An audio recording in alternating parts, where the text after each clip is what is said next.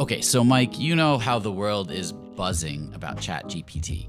Yeah, it's pretty much anyone in my feed is talking about regarding tech. Yeah, so as exciting as it is, it's almost too much if I'm being honest. Like, things are moving fast, everyone's both excited but also terrified for the future.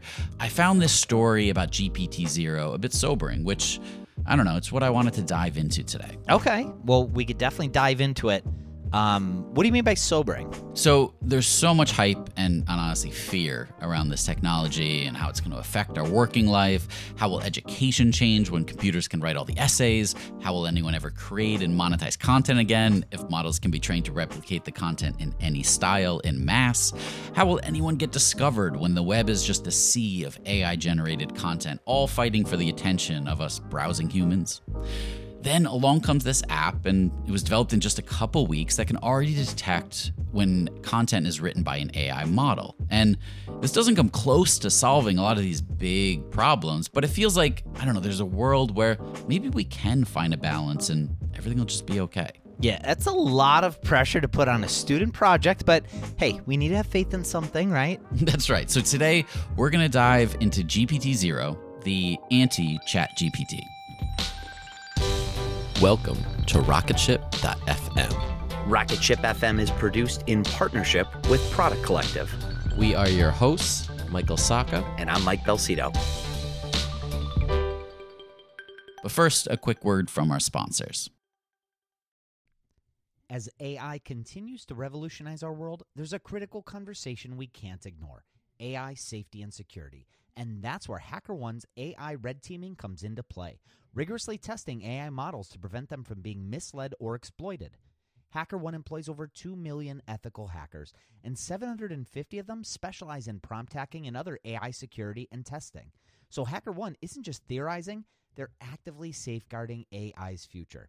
Just recently, a team unearthed over 100 vulnerabilities in just 2 weeks. So whether you're at the helm of a startup or steering product innovation at a large company, it's time to prioritize AI security.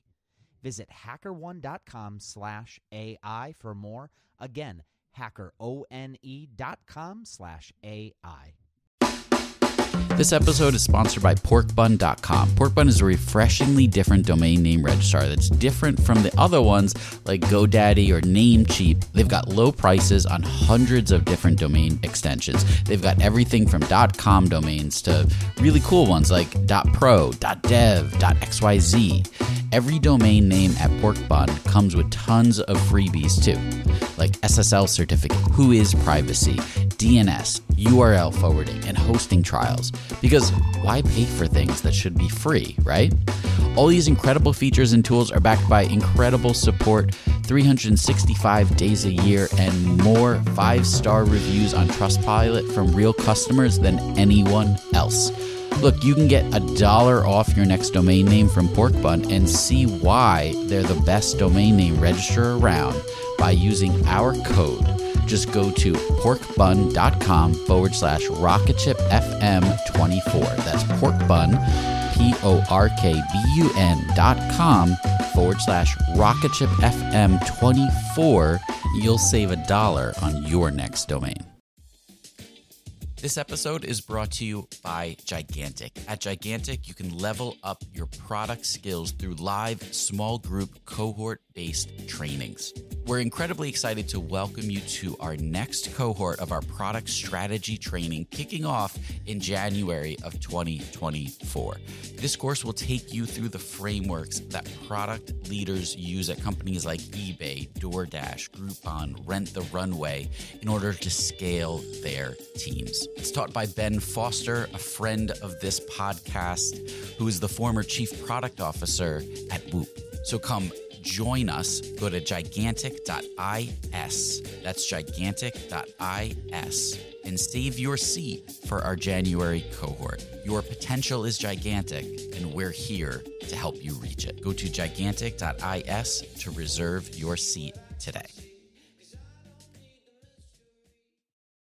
Okay, So GPT-0. Yeah, GPT-0 was an app that was developed by Edward Tian, a data science student at Princeton who specializes in natural language processing. Yeah, he's a former researcher for the BDC and for the open source intelligence website Bellingcat, as well as an ex-analyst at Mibro Solutions, a counterterrorism startup acquired by Microsoft.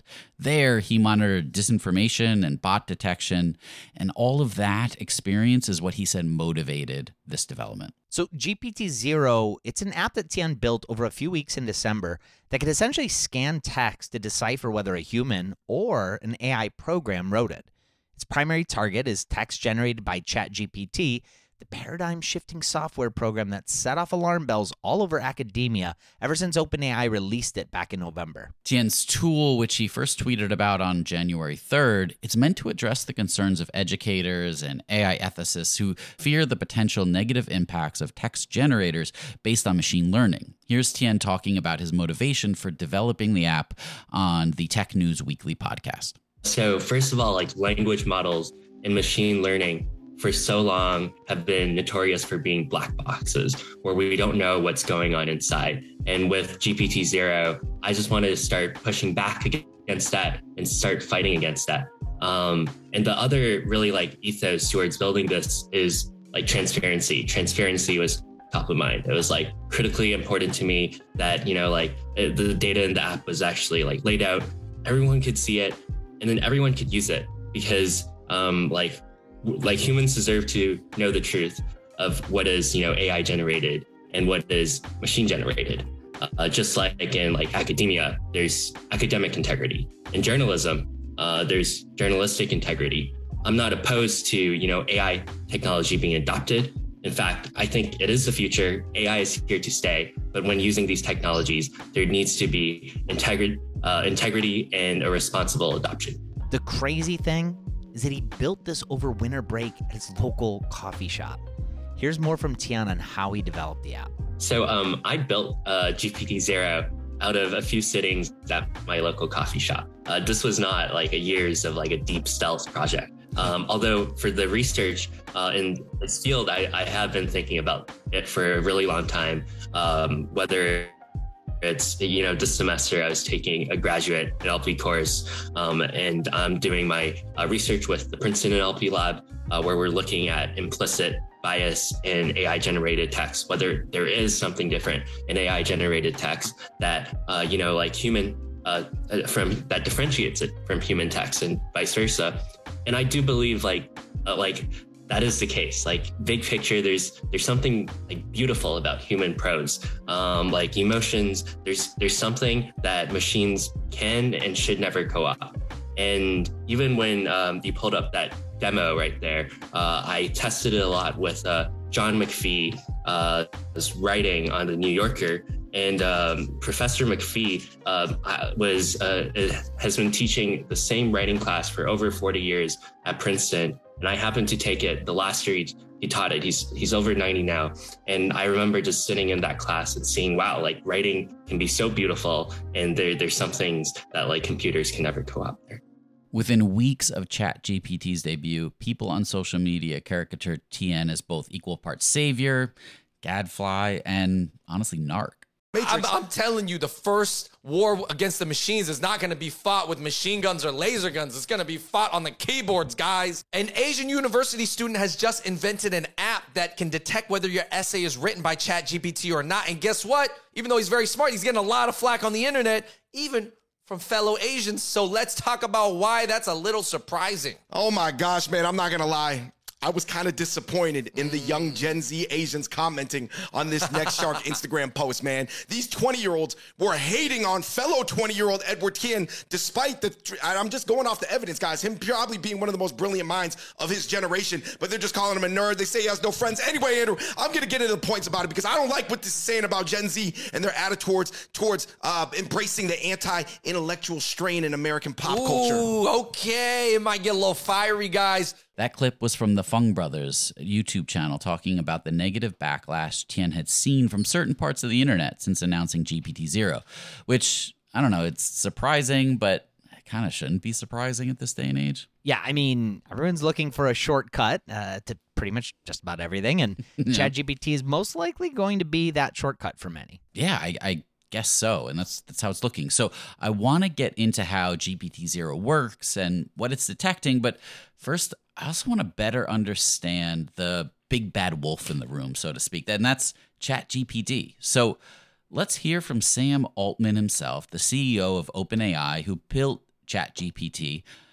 And let's hear him talking about the world that he sees in the near future that will spawn out of the capabilities of OpenAI. So here's Sam. So I think so far we've been in the realm where it's, you can do like an incredible copywriting business, or you can do like a sort of like education service or whatever. But I don't think we've yet seen the kind of like people go after the like, $1 trillion like take on Google's. And I think that's about to happen. Like maybe it'll be successful, maybe Google will do it themselves, but like I would guess that with the quality of language models we'll see in the coming years, there will be like a serious challenge to Google for the first time for a search product. And I think people are really starting to think about like, how do the fundamental things change? And that's going to be really powerful. I think that like a human level chat bot interface that actually works this time around, like I think like, many of these trends that like we all made fun of were just too early. Like the chatbot thing was good, it was just too early. Now it can work, and I think having like new medical services that are done through that, where you get great advice, or new education services like this, these are going to be very large companies. I think we'll get multimodal models in not that much longer, and that'll open up new things. I think people are doing amazing work with sort of agents that can use computers to do things for you, use programs, and this idea of like a language interface, where you say in natural language what you want in this kind of like dialogue back and forth. You can iterate and refine it, and the computer just does it for you. You see some of this with like DALL-E and Copilot in very early ways, but I think this is going to be a massive trend, and very large businesses will get built with this as the interface, and more generally that like these very powerful models will be one of the genuine new technological platforms, which we haven't really had since mobile. And there's always like an explosion of new companies right after. Okay, let's take a quick break, and we'll be back with a little more. When Rainn Wilson realized he had a special gift for talking people to sleep, he had two choices: construct a massive speaker that would blast his voice to every person in the country, or invent a talking pillow. AT&T Business eventually talked him into the pillow thing. And, backed by a reliable network, the only network with built-in security controls, Sleep with Rainn was a hit. Take your ideas to the moon and beyond at business.att.com. That's business.att.com. All right, welcome back. Before the break, we were learning more about OpenAI's ChatGPT model and the capabilities that its founder, Sam Altman, sees being created. Let's dive back into that interview with Sam, talking about the ecosystem that's being created where these language models are available via API for developers to build upon. I think there will be a small handful of like fundamental large models out there that other people build on. But right now what happens is, company makes large language model, API, other people build on top of it. And I think there will be a middle layer that becomes really important where I'm like skeptical of all of the startups that are trying to sort of train their own models. I don't think that's going to keep going. But what I think will happen is there will be a whole new set of startups that take an existing very large model of the future and tune it, which is not just fine tuning, like all of the things you can do. I think there will be a lot of access provided to create the model for medicine or using a computer or like the kind of like friend or whatever. And then those companies will create a lot of enduring value because they will have like a special version of, they won't have to have created the base model, but they will have created something they can use just for themselves or share with others that has this unique data flywheel going that sort of improves over time and all of that. So I think there will be a lot of value created in that middle layer. I think the biggest like systemic mistake in thinking people are making right now is that they're like, all right, maybe I was skeptical, but this language model thing is really going to work, and sure, like images, video too, but it's not going to be generating net new knowledge for humanity. It's just going to like do what other people have done, and that's still great. That's still like brings the marginal cost of intelligence very low, but it's not going to go like create fundamentally new, it's not going to go cure cancer, it's not going to add to the sum total of human scientific knowledge. And that is what I think will turn out to be wrong that most surprises the current experts in the field. So much of what Sam is presenting here has very little to do with the sphere of mass content creation and the disruption of education. It's so much bigger and more altruistic. Yeah, but people will use this to cheat systems, for sure, and worse. Here's Sam again on where he's concerned in what he describes as the alignment problem. So the alignment problem is like, we're going to make this incredibly powerful system and like be really bad if it doesn't do what we want, or if it sort of has, you know, goals that are either in conflict with ours, and many sci-fi movies about what happens there, or goals where it just like doesn't care about us that much. And so the alignment problem is how do we build AGI that does what is in the best interest of humanity? How do we make sure that humanity gets to determine the future of humanity? And how do we avoid both like accidental misuse, like where something goes wrong that we didn't intend, intentional misuse where like a bad person is like using an AGI for great harm, even if that's what the person wants, and then the kind of like, you know, inner alignment problems where like, what if this thing just becomes a creature that views us as a threat? The way that I think the self-improving systems help us is not necessarily by the nature of self-improving, but like we have some ideas about how to solve the alignment problem at small scale. And we've been able to align OpenAI's biggest models better than we thought we would at this point, so that's good. We have some ideas about what to do next, but we cannot honestly like look anyone in the eye and say, we see out 100 years how we're going to solve this problem. But once the AI is good enough that we can ask it to like, hey, can you help us do alignment research? I think that's going to be a new tool in the toolbox. Do we trust him? Yeah, that's the problem. I don't trust anyone. And even if you do trust them, in our capitalist society, this technology and access to the root of it can be bought and sold to the highest bidder. I mean, there's a reason why Facebook promotes right-wing content at an alarming rate. That traces directly back to Peter Thiel and Joel Kaplan. We've seen what happens to Twitter when there's a change of guard with Elon Musk. Yeah, so no matter how well we try to safeguard this technology, there's not really much of a safeguard from bad actors. Right. It's in everyone's hands, and it's going to be used as the operator sees fit. There is no good for humanity as if humanity has a singular perspective. There's no singular and clear path forward for humanity that AI could even be trained on and that it could help us realize. And I think that's the concern many people are feeling. What, say, Steve Bannon or Barack Obama would do at this, vastly different. And they're going to lead to different results. So how good for humanity in either outcome is subjective to the trainer. Okay, so let's bring this back to GPT-0 and the development of AI detection tools. But first, let's take this quick break.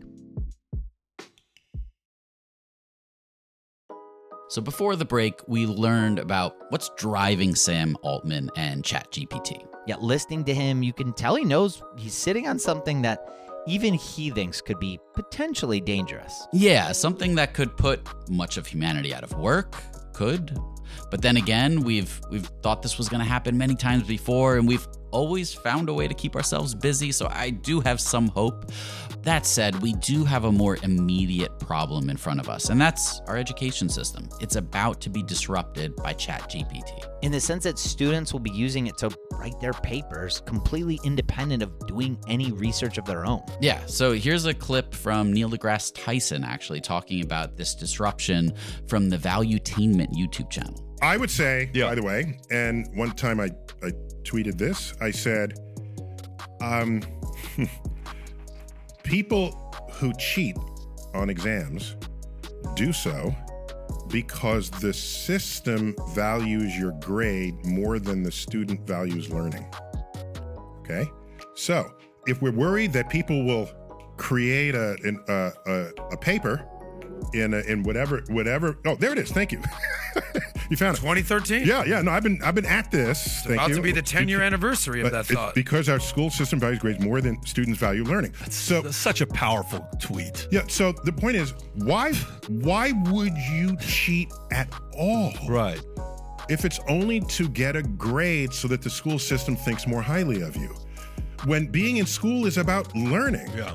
And so if you have the AI bot create your papers, you didn't learn a thing. but you got the grade. This is the problem we began with here in this conversation. And he's right. The incentives are currently thought of as stronger to get the grade than to have the knowledge. This will probably slowly shift. Yeah, and that takes us back to Edward Tian, the founder of GPT-0. The model he's built, they're fascinating and kind of head-spinning that this could be done by one person in a matter of weeks. Here's Tian on what makes up his calculation. Perplexity is a measurement of randomness to a model, or how random a model finds a text. So if a text is really perplexing, it's really random, it's really perplexing, the model might not be very familiar with it, then it will have high perplexity and it is likely to be human written. On the other hand, if a piece of text is very familiar to a model, maybe the model has seen it in its training data set, or maybe the model itself is very probable and very likely to generate such a text, then it would have low perplexity and is more likely to be machine generated.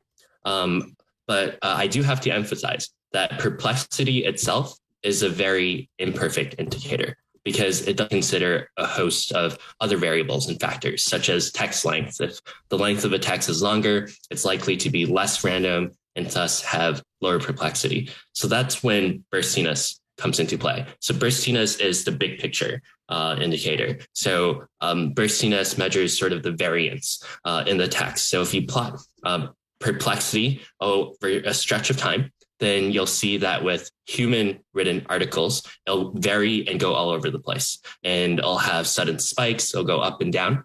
But with machine written articles, it will have sort of a baseline and will be consistent throughout. So that's sort of the big picture indicator. And I do like how with this indicator, it's very transparent. So ultimately, the next step of GPT-0 is I don't want to tell you whether something is machine or human written. Maybe I want to give you like a score of 1 to 10 and some nuanced analysis. But with something like burstiness, you can see for yourself the variance in human writing versus the constant line in computer writing. So you can make the determination yourself, as opposed to a machine telling you whether something is human written or machine written. Okay, so we should probably wrap all of this up, but on a high note, right? Yeah, it's a good call. I think we need that. So I think this will help pull the perspectives together. Here's Edward Tian again talking about how he sees the near future of AI technology and its effects it'll have on our lives. I almost find this analogous to, social media technology being built out years ago. And we know now that there needs to be responsible safeguards for, responsible adoption. So it's equal and fair to everyone. So everyone reaps the benefits of, technological advancements, and, no one is harmed by it. And just like in social media, we've seen things like fake news and misinformation campaigns. It's almost analogous here that AI is here to stay. You're absolutely right. In fact, I totally believe that it is the future. And I'm not opposed to anyone, using AI when it makes sense. But at the same time, for actual mass adoption, for this technology to be normalized and to benefit everybody, there needs to be safeguards for responsible adoption. And that's sort of like the impetus here. Well, this is all pretty fascinating. Yeah, I'm pretty sure we're going to see Edward with like an executive position at OpenAI, Microsoft, or Google in the near future. Yeah, that's probably about right. They'll buy him up to shut him up kind of thing. Yeah. I mean, I just hope he keeps his passion and fire, because, I don't know, we're going to need a lot more Edward Tians in the future if we're going to weather these next 20 years. Well, on that note, we probably should wrap things up. I thought we were going to do it on a high note. But anyway, for Michael Sacca, this is Mike Belsito, and you've been listening to Rocketship.fm. Thank you so much for listening to Rocketship.fm. It is your support that keeps the show going. If you can, take a second and leave us a review wherever you listen to podcasts. It helps out the show so much. We're also part of the Podglomerate Network, and if you'd like to listen to more great shows from the Podglomerate, go to thepodglomerate.com. rocketship.fm.com to see the full show listings. Rocketship.fm is produced in partnership with Product Collective, a community for product people.